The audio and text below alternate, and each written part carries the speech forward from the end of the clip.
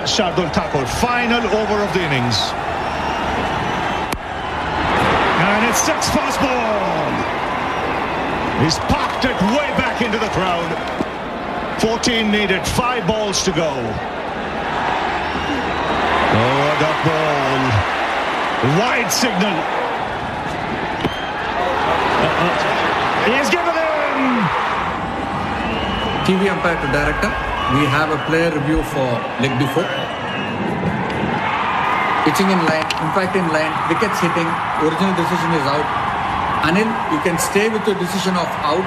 I'll tell you when you're on screen. You're on screen. So there you go, the finger goes up. India win by 12.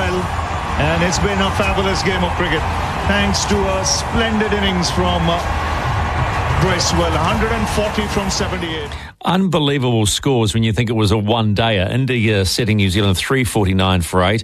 New Zealand 337 all out in 49.2 overs. You heard a loss by 12 runs. But Hamish Bennett, who joins us now, those are bonkers scores. Or does that not surprise you on that slow pitch? Yeah, afternoon, mate. It doesn't surprise me to a little bit playing in India. I just think it's the evolution of T20 cricket. It's really just come into one-day cricket. It's sort of now it's a little bit of test cricket at the start, the 2 new white balls, just trying to get through that. And then you saw, Shivman Gill, you just get yourself in, then towards the end it can just be party time and you can just make the most of it. It's pretty hard to bowl at the end now. It's pretty hard to defend. I mean, 208 in a one-dayer literally was unheard of years ago. And do you seriously put that down to just a change in attitude in the way T20 is making batters more fearless? Yeah, totally agree. Batters are more fearless, and it's all about taking the bowler on now. I mean, especially with the rules and that as well. It's tough for bowlers to have options.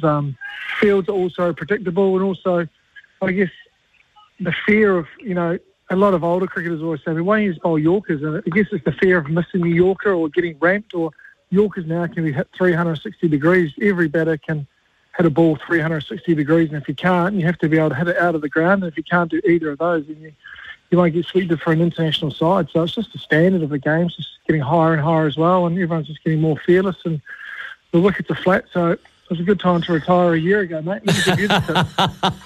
Hey, but I suppose the interesting thing here was the Black Caps were going in underpowered. To get that close in those conditions, they will take a lot from that, considering they've got a World Cup later in the year. Yeah, definitely. I think that it's a great tour to have. I mean, especially this side of the start of the year before the World Cup in October, and just knowing what you're going to be able to chase and what the conditions are going to be like when you come up against them. Obviously, India chose to bat first, because they want to learn how to bowl second under the dew and with the wet wicket and the wet ball. They know it's obviously hard to defend, so they're preparing for the World Cup as well as we are, just trying to figure out what our best 11 is. I think that's a tough conversation as well. You'd like to see a Sodhi play, but then you've got obviously Satin as a lock-in, but then as we saw, you got the power of Michael Bracewell with the bat as well. So, and then you want to play a couple of seam options as well. So I think for New Zealand, the hardest thing is going to be finding their balance going into the World Cup. We'll talk about that in just a tick, but were you surprised at what Michael Bracewell was able to produce with the bat? Well, I saw him get 100 in person. I saw him get 141 off 65 or 60 deliveries, so I actually thought he mucked around a little bit last night.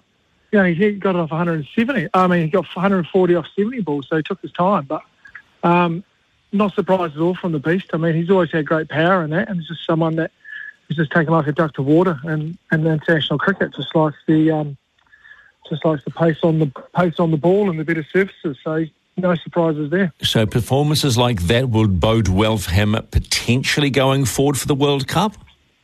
Oh, I think he's a lock-in for the World Cup. I think, especially being able to bowl off spin. So you look at those teams that have lots of left-handers at the top of the innings. You think if you come up against Australia, you'd like to think in spinning conditions, a match-up like to him, to Travis Head and David Warner, maybe opening the bowling would be a good option. I think pretty sure Gary Stead's got his head screwed on, so I'd say Bracewell would be he would already have his ticket to the World Cup. I'd be surprised if he didn't. Coulda, woulda, shoulda about Ish Sodhi. Do you think he would have made a difference? It's hard to say, isn't it, hindsight? But it's then who do you drop? Who not do you drop, but who do you leave out? That's the hard thing for your balance of your side. I look at someone like Henry Shipley, and I think after this World Cup cycle, maybe after this Test Championship cycle, you look at someone like him and Kyle Jameson. I think they're is pretty promising moving forward, to be honest. Shippo's good batter as well in domestic cricket. He hasn't shown that, obviously, in international cricket so far, getting two first ballers. So if he gets to his first ball, he can go pretty good with the sticks. So I think we're in good shape for that. We just need to figure out, obviously, if Trent Bolt's going to be available as well for that World Cup. So we just need to see who's available and what the balance looks like with the conditions. Hamish, there always seemed to be a lot of discussion around Finn Allen, 40 off 39. Is he, don't misinterpret what I'm saying here, is he up for the job? Is he up for the job? Yeah, of course Finn is. I think the thing we need to recognise with Finn is that he's going to get out in some ways that the public are going to see that is very frustrating. But, I mean, you look at Siraj, he's got a lot of wickets with short balls. The message you'd be saying to Finn Allen is, look, that ball has to go out of the ground. Don't worry about patting it down. Get it up and over, out of the ground.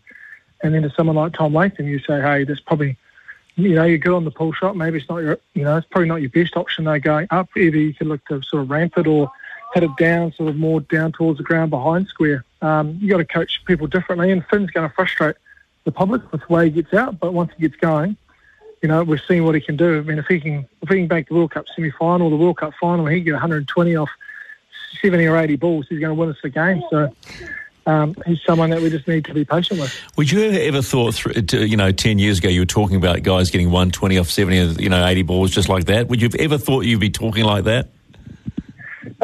No, not with his.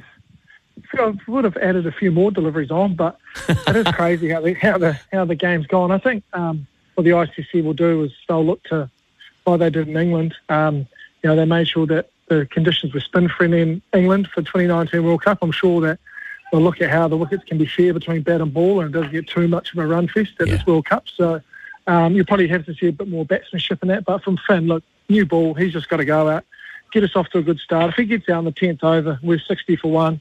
We've got Conway and Williamson coming in, 2 world-class batters, and that's a great foundation for us. Thanks for your time, Hamish. Really appreciate it. How's life in good old Oz?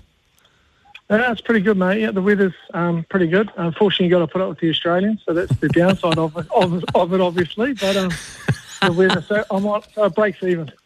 Nothing like a classic line. Hamish Bennett, thanks for your time, mate. The second ODI is in Raipur this Saturday. Just if you want to look at the numbers, and I was just found this on a Crick Info. It really is quite ridiculous. So, Shubman Gill's score in Hyderabad is now the highest against New Zealand in ODIs. The previous highest was the great one, Sachin Tendulkar, an unbeaten 186 in 99. But also in Hyderabad. He's now the joint second fastest to the milestone. That's to complete 1,000 runs in ODIs. But I thought this was a really interesting stat. Batters to score a double century in ODIs when no other batter reached 50 in the innings, including Gill in Hyderabad. The first, Martin Guptill, scored 237 against the West Indies in 2015. The second highest score, Ross Taylor's 42.